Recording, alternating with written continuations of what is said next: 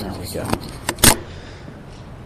As I've already said, as of this morning, 29,000 and counting are dead in the nations of Turkey and Syria. Such devastating news, such loss of life. A feeling of hopelessness comes across.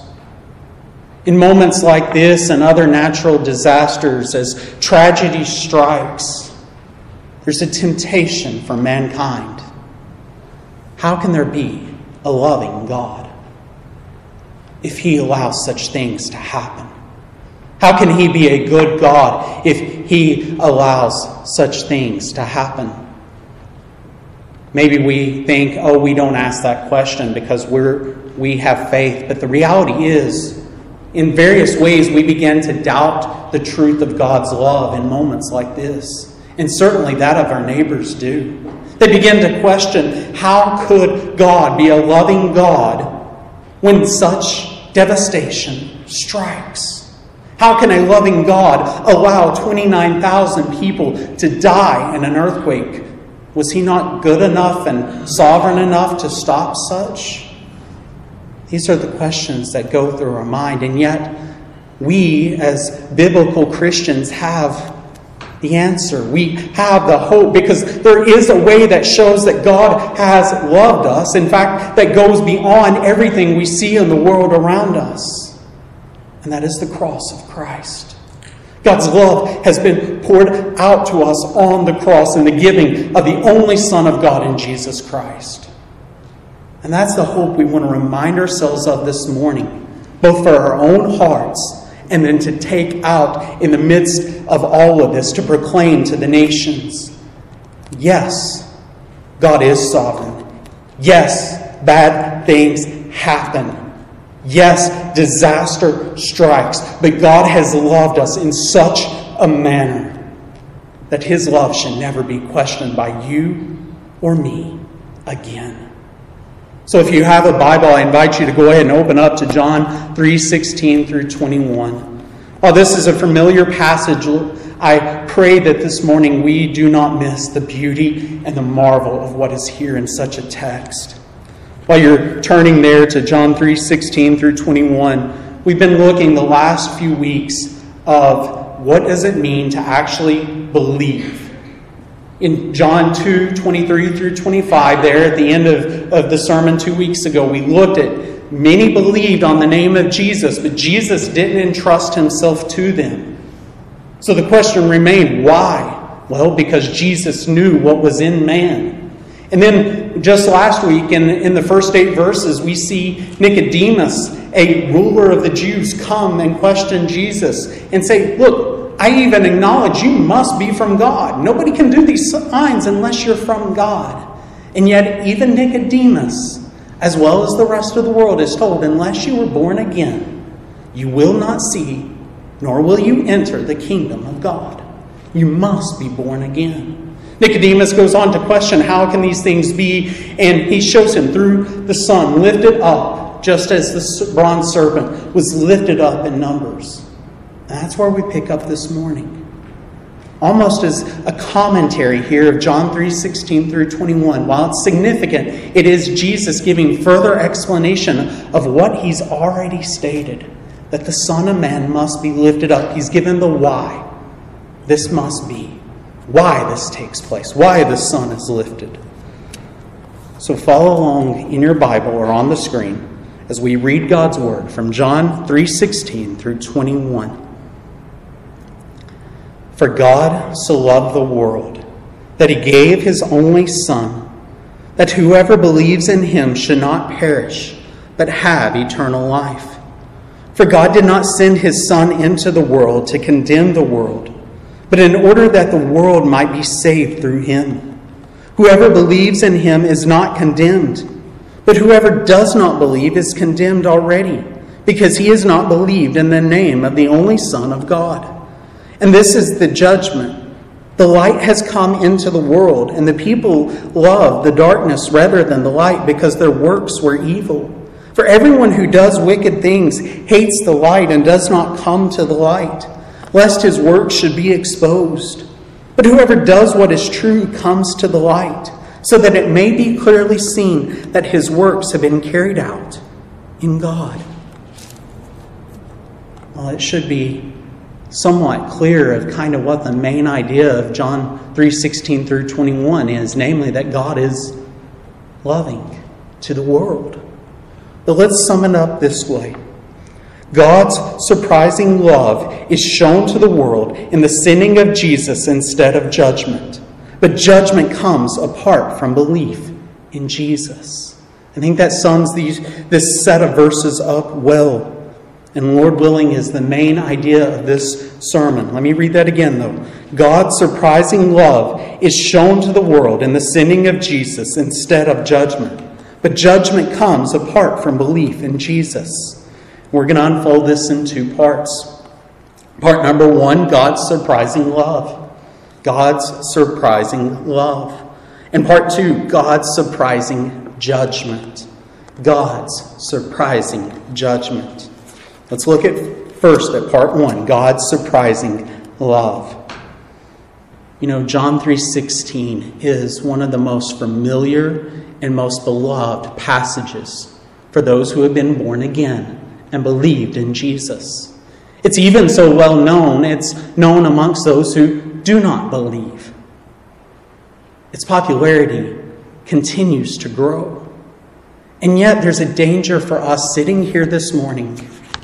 Sure, many of us have been in the church for over 20 years or more, including that of myself. And as we've become so familiar with this passage that we begin to maybe occasionally meditate on it. We like to reference it. But we don't dwell upon the richness that is here in God's surprising love. Because we gloss over the context of what's around it. We fail to meditate upon the richness of this love that God has poured out to us. So let us camp out here. Let us dwell upon the richness of John 3:16 here for a moment. For God so loved the world that he gave his only Son, that whoever believes in him should not perish but have eternal life. Think about it. This verse tells us that a particular God, not just some random God, but a particular God, Yahweh, I am, has loved the world in a particular manner for a particular purpose. A particular God has loved a people or the world in a particular manner for a particular purpose. We see that there in 3:16. For God so loved the world. A particular God has loved the world. How? In giving his only Son, the purpose that whoever believes in him should have life. You see, we often miss the point of this because we get stumbling over one part of this. For God so loved the world. And our modern English so doesn't carry the weight it should. It's not in the sense that we like to use the word so. God loved me so much. The people love me so much. You know, one of the beauties of multiple translations, multiple good translations in the English language, is that these translations can work as commentaries and help us to better understand what is being said here. Most of our translations use "for God so loved the world." But one translation, the Christian Standard Bible, puts it this way. Hear how the CSB puts this. For God loved the world in this way. He gave his one and only Son, so that everyone who believes in him will not perish, but have eternal life. For God loved the world in this way. He gave his one and only Son, so that everyone who believes in him will not perish, but have eternal life. God loves the world in the manner of giving his only Son to the world. This is what this verse is talking about. God loved the world in the manner he gave his own Son, his only Son, to the world. But how? How did he give this one and only Son? Well, back up to John 3:14 and 15. And as Moses lifted up the serpent in the wilderness, so must the Son of Man be lifted up, that whoever believes in him may have eternal life. Jesus was given to the world to be lifted up on a cross, an instrument of torment and death, the most cruel form of death in his day, and ultimately probably still in the history of the world. He was lifted up on a cross to suffer, to bleed, to die as the Lamb of God.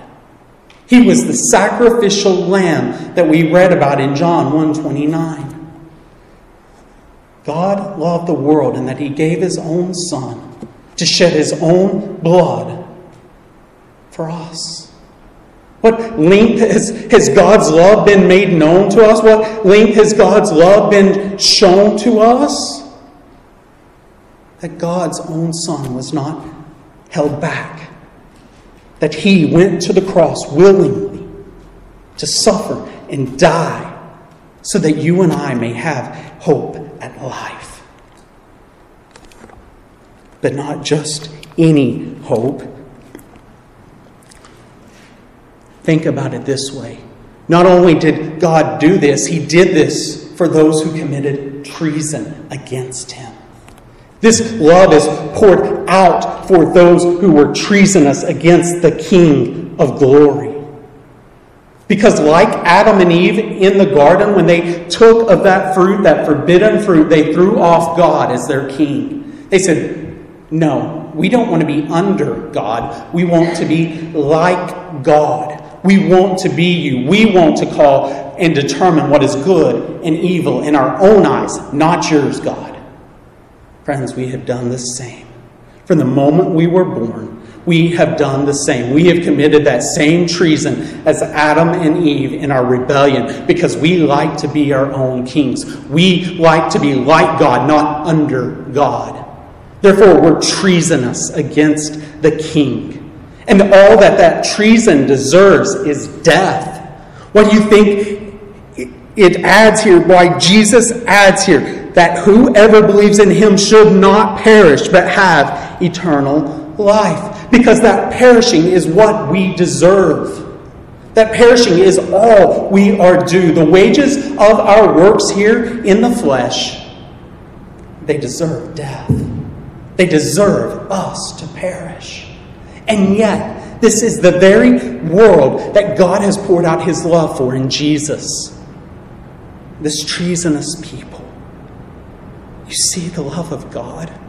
You see how his love has been poured out on the undeserving? Folks, if you think you deserve God's love, if I think I deserve God's love, we're fooling ourselves. We don't deserve it. That's what makes this love so surprising, so amazing.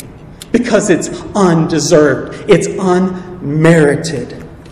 God's love is poured out on us, a treasonous people. The Son was given. He was sent to the world, not to judge the world. Verse 17, for God did not send his Son into the world to condemn the world, but in order that the world might be saved through him. The condemnation is what we deserved, and yet that's not why Jesus was sent. He was not sent to condemn the world, but to save the world, so that none should perish. That's why Jesus came. Jesus was given for this particular purpose, to save us, to rescue us from the perishing we deserved, from the condemnation we deserved. And yet, we're given a particular means that this comes by, that whoever believes in him should not perish. So what is this belief that we're being called to? Is it simply believe in his name? Well, no, we know that from John 2:23 through 25. The people there believed in his name, but Jesus didn't entrust himself to them, for he knew what was in them. It's not enough to simply believe in the name and deny who Jesus was. That's not true belief. Maybe you have a part of it, but you don't have true belief. Okay, maybe it's acknowledging that Jesus is the Son or sent from God. Well, look back at John 3:1-3. Now there was a man of the Pharisees named Nicodemus, a ruler of the Jews. This man came to Jesus by night and said to him, Rabbi, we know that you are a teacher come from God, for no one can do these signs that you do unless God is with him. Jesus answered him, Truly, truly, I say to you, unless one is born again, he cannot see the kingdom of God. No, true belief is not merely acknowledging that Jesus is the one sent from God. So what does it mean to truly believe? Well, it means looking to the cross, looking to Jesus and knowing that you're as good as dead, and the only hope is by looking to Him and resting in the promises in Him. Just like the people of Israel would have had to do for the bronze serpent, they would have had to look up to the bronze serpent and live instead of die. True belief is looking to Jesus, to rest in Jesus and Jesus alone for salvation. It's not Jesus and something, it's Jesus alone for that salvation. Jesus is like, believing rightly in Jesus is like a trust fall exercise. In a trust fall exercise, to do it correctly, you don't just you fall back into the arms, trusting the person to catch you. Friends, if we rightly believe in Jesus, we're going to trust and fall in His arms and trust Him to catch us and to hold us. That's true and right belief. It's unwavering hope in Him and Him alone. Calvin puts it this way. He says, the true looking of faith, I say, is placing Christ before one's eyes and beholding in Him the heart of God poured out in love. Our firm and substantial support is to rest on the death of Christ as its own pledge. Friends, is your true faith resting in Jesus alone for that salvation as the only means of receiving God's love? Because it's the only way God's love is poured out is in Jesus and Him lifted on the cross to die for our sins. If you are trusting in Jesus and something, so maybe you trust in Jesus and your church membership, you're not rightly trusting in Jesus, you're trusting in something else. If you're trusting in Jesus and your baptism, you're not trusting in Jesus alone. Baptism is an afterthought of salvation. It is evidence of that salvation, but it is not salvific in and of itself. It's not what you rest in. True, right, biblical belief is resting in Jesus as the sacrificial Lamb of God, trusting that His sacrifice took away the most heinous of our sins, and God has forgotten them, that they have been dealt with once and for all. Are you trusting in that, Christian? I hope so, because that's what true faith is. It rests in this Jesus and His work alone. True and right belief looks to Jesus and Him alone. Friends, for God so loved the world that He gave His only Son, that whoever believes in Him should not perish but have eternal life. This whoever believes is essential as well. It doesn't matter what your past was. It doesn't matter whether you are Jew or Gentile. If you believe in Jesus, there is hope of salvation. That would have thrown off the world in this point, because it was expected for God to love the Jews and the Jewish people, but for Him to love the world, the nations, the Gentiles, was unexpected. I don't know about you, but that's good news for us here in this room, as seeing that not many of us are from Jewish background. God has loved the world, that whosoever believes. He has loved the peoples of the world. Whosoever believes. But it's also important for us to think and consider our backgrounds, no matter what we have done. For those who are murderers and adulterers, those who are gossips and slanderers, those who defy image bearers of God by maligning them, there's forgiveness if we turn to Jesus. Whosoever believes. It does not give prerequisite that only those that seem half put together are the ones who are saved. It's good news for people like you and me. No matter who we were, to believe in Jesus brings salvation. Again, do you see the depth that God's love has gone to? He has loved treasonous rebels.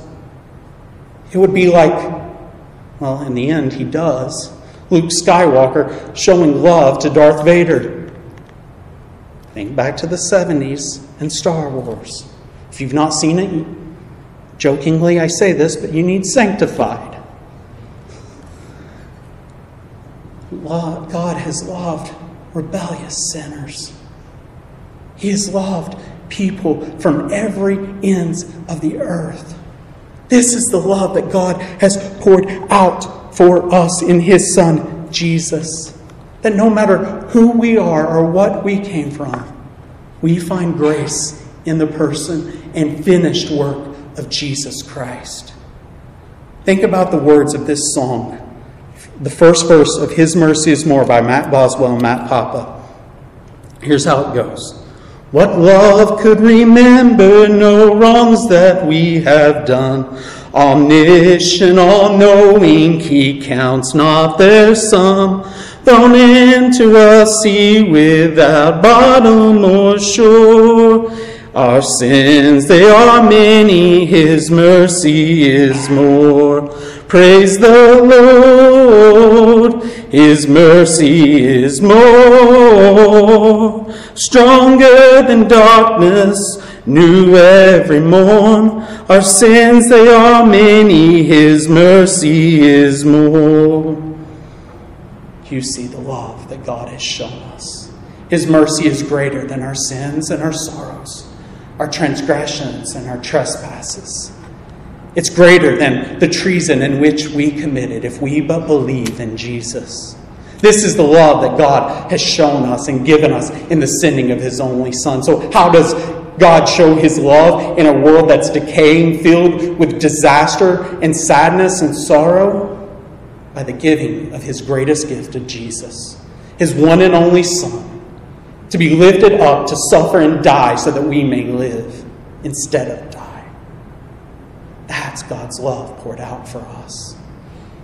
So we, one, need to remind ourselves over and over again of the depth of this love that God has shown us. And yet you think, oh, I don't forget that. Friends, let me challenge you. I want you to write this down for this week. At what point do you begin to doubt God's love for you? What does it take for you to be tempted to begin to wonder, how is God loving me? How am I seeing God's love in the world? It's the cross, but we will forget that this week. Mark my word. We will forget it, all of us, in different ways. It will come. But it's so important for us to remember that. But also this love should serve as an example to us. If God has loved the world in this way by giving His best, by not withholding His one and only Son, is that the same kind of reciprocal love we are giving to God and to one another? If God did not withhold His best in Jesus to love us, are we loving God and one another by giving our best?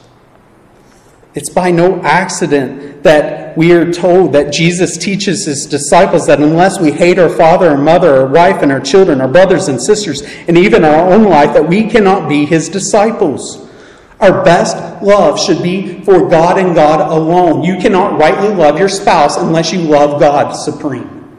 You cannot rightly love your children unless you love God supreme. You cannot rightly love neighbor unless you love God supreme.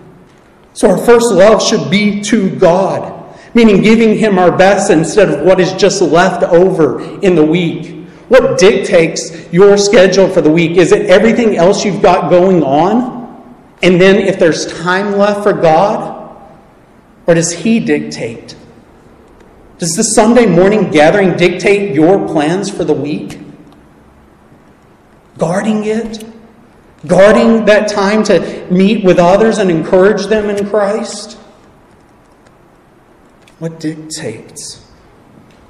Is it God is only loved when it's convenient? But also, what about one another? How about laboring to love one another first and foremost, instead of giving them what we have left to give that week, giving them our best to love our neighbor as ourselves? Putting their preferences, their desires, working to labor for their good instead of just our own. If God has loved us in this way and we feel the love of God, part of the reciprocating love is to love one another in such a manner. Christians, let us seek to love one another by putting each other first, by laboring for each other's good and not just our own self-preservation and giving whatever we have left. Make it a priority to pour into one another, to encourage one another in the faith. You're going to be challenged in the members' meeting here in a little bit on one of these things. Even now, be thinking of how can I love others and put them first and make sure they are actually seeking God and what's best for them. Friends, as surprising as all this love is, we should marvel in it. But we also need to see the flip side of this. God's love is surprising. The fact that He has loved us by giving His only Son of Jesus. But there's also a judgment awaiting. God's surprising judgment. And that's where we turn in our second part, much more brief. Verse 18. Whoever believes in Him is not condemned, but whoever does not believe is condemned already, because he has not believed in the name of the only Son of God. Those who do not believe in the name of Jesus stand condemned already. They stand condemned already in the right here and right now. Why? Because they have not believed in Jesus, the only way to not be condemned. To not believe in Jesus is to be condemned already. Romans 8:1, our call to worship this morning, we saw there is therefore now no condemnation for those who are in Christ Jesus. But those who do not believe, those who are not in Christ, stand condemned in this world, in this moment. All that is left for them is death and the final judgment. Why? Why is this? Why is this their drastic difference? Well, verses 19 and 20 help unfold this why. Verse 19, and this is the judgment. The light has come into the world, and the people love the darkness rather than the light because their works were evil. For everyone who does wicked things hates the light and does not come to the light, lest his works should be exposed. They stand condemned because they've rejected the light. They love the darkness over the light. They love the darkness over the light. Why? One who loves the darkness loves to hide in deception. They love to try and justify their actions by their circumstances. They try to justify the evil and the maliciousness that they do. These love darkness instead of light, instead of the light of truth. They're deceived by it. But those who also love darkness try to hide their evilness, their need of somebody else greater than themselves. Part of the ways that loving darkness works is, one, loving self more than the truth, that we're sinners in need of a Savior. That's part of how this darkness works. It deceives and hides that truth. But it also, the darkness, by loving it, you want to remain in that darkness. You don't want your works to come to the light and be exposed for what they are. People realizing you're evil and sinful and vile. That's what it means to love darkness. Christian, this is why it's so important for us who are in the light, walking with Jesus, to be quick to bring our sin to light, to not allow it to remain in darkness. Friends, if you are struggling with a particular sin this morning and you have not yet brought it to confession, both to God and to others, you keeping it in darkness is only going to allow it to manifest and to grow and to choke the life out of you. If we are people of the light, we need to acknowledge our sin, to bring it to the light so that the light can expose it. Yes, it's hard. But by the light exposing it, it means that we are free from that. We acknowledge that, yes, we're sinners. We acknowledge God's right truth that we need a Savior. And then we're able to be rightly exposed before others so they cannot necessarily gossip and slander us, but so that they can help us. Do you realize by confessing sin, by bringing it to the light, others are able to know what our struggles are and to say, how are you doing in this area, brother or sister? Hey, let's set up an accountability time. Let's meet every week or every other week and talk through this struggle. How are you doing? How are you increasing? How can I pray for you? Hey, if you're struggling in this particular sin, call me. Text me next time you feel that temptation. Let's talk through it. Let's remind each other of Scripture. Do you see what bringing that sin to the light can do? It can free, instead of sitting there hiding it, thinking, oh, I'm all alone. And Satan just loves to sit there and say, you are alone. Nobody's going to understand. There's no forgiveness for you in this. And that life is just going to be strangled out of you. Friends, be people of the light as Christians. Confess sin. Bring it. Expose it to the light so that we may rightly walk in Christ. But those here who have continued to reject this light, friend, let me plead with you. While there is still time, that darkness that you love so much may be tempting, with its seductive speech, calling to you, and yet in the end, death will surround you. It will strangle you, and you will die a slow death and stand before God Almighty, the very one who loved you to the point of sending his own Son, whom you rejected. And all that awaits you is condemnation and judgment, and to cast out of his sight forever. Repent while there is still time. Believe while there is still time. Because the day will come when there is no more time. And you will stand before a holy God, condemned, not because he did not love you, but because you rejected the truth of Jesus. Repent and believe today. Friends, we all will respond in one of these two ways. To the good news of Jesus Christ. To the love of God that has been poured out on us. We will either respond by running to the light and setting our eyes on its gazing beauty and the glory that God's only Son was lifted up on a cross. Or we will reject that light and run to the darkness and hide in it, thinking we somehow can escape, to find our end is death. Which are you? Believe in Jesus. Believe God's love for you in Christ and hold to that hope this day. Let's pray. Heavenly Father, Lord, we thank you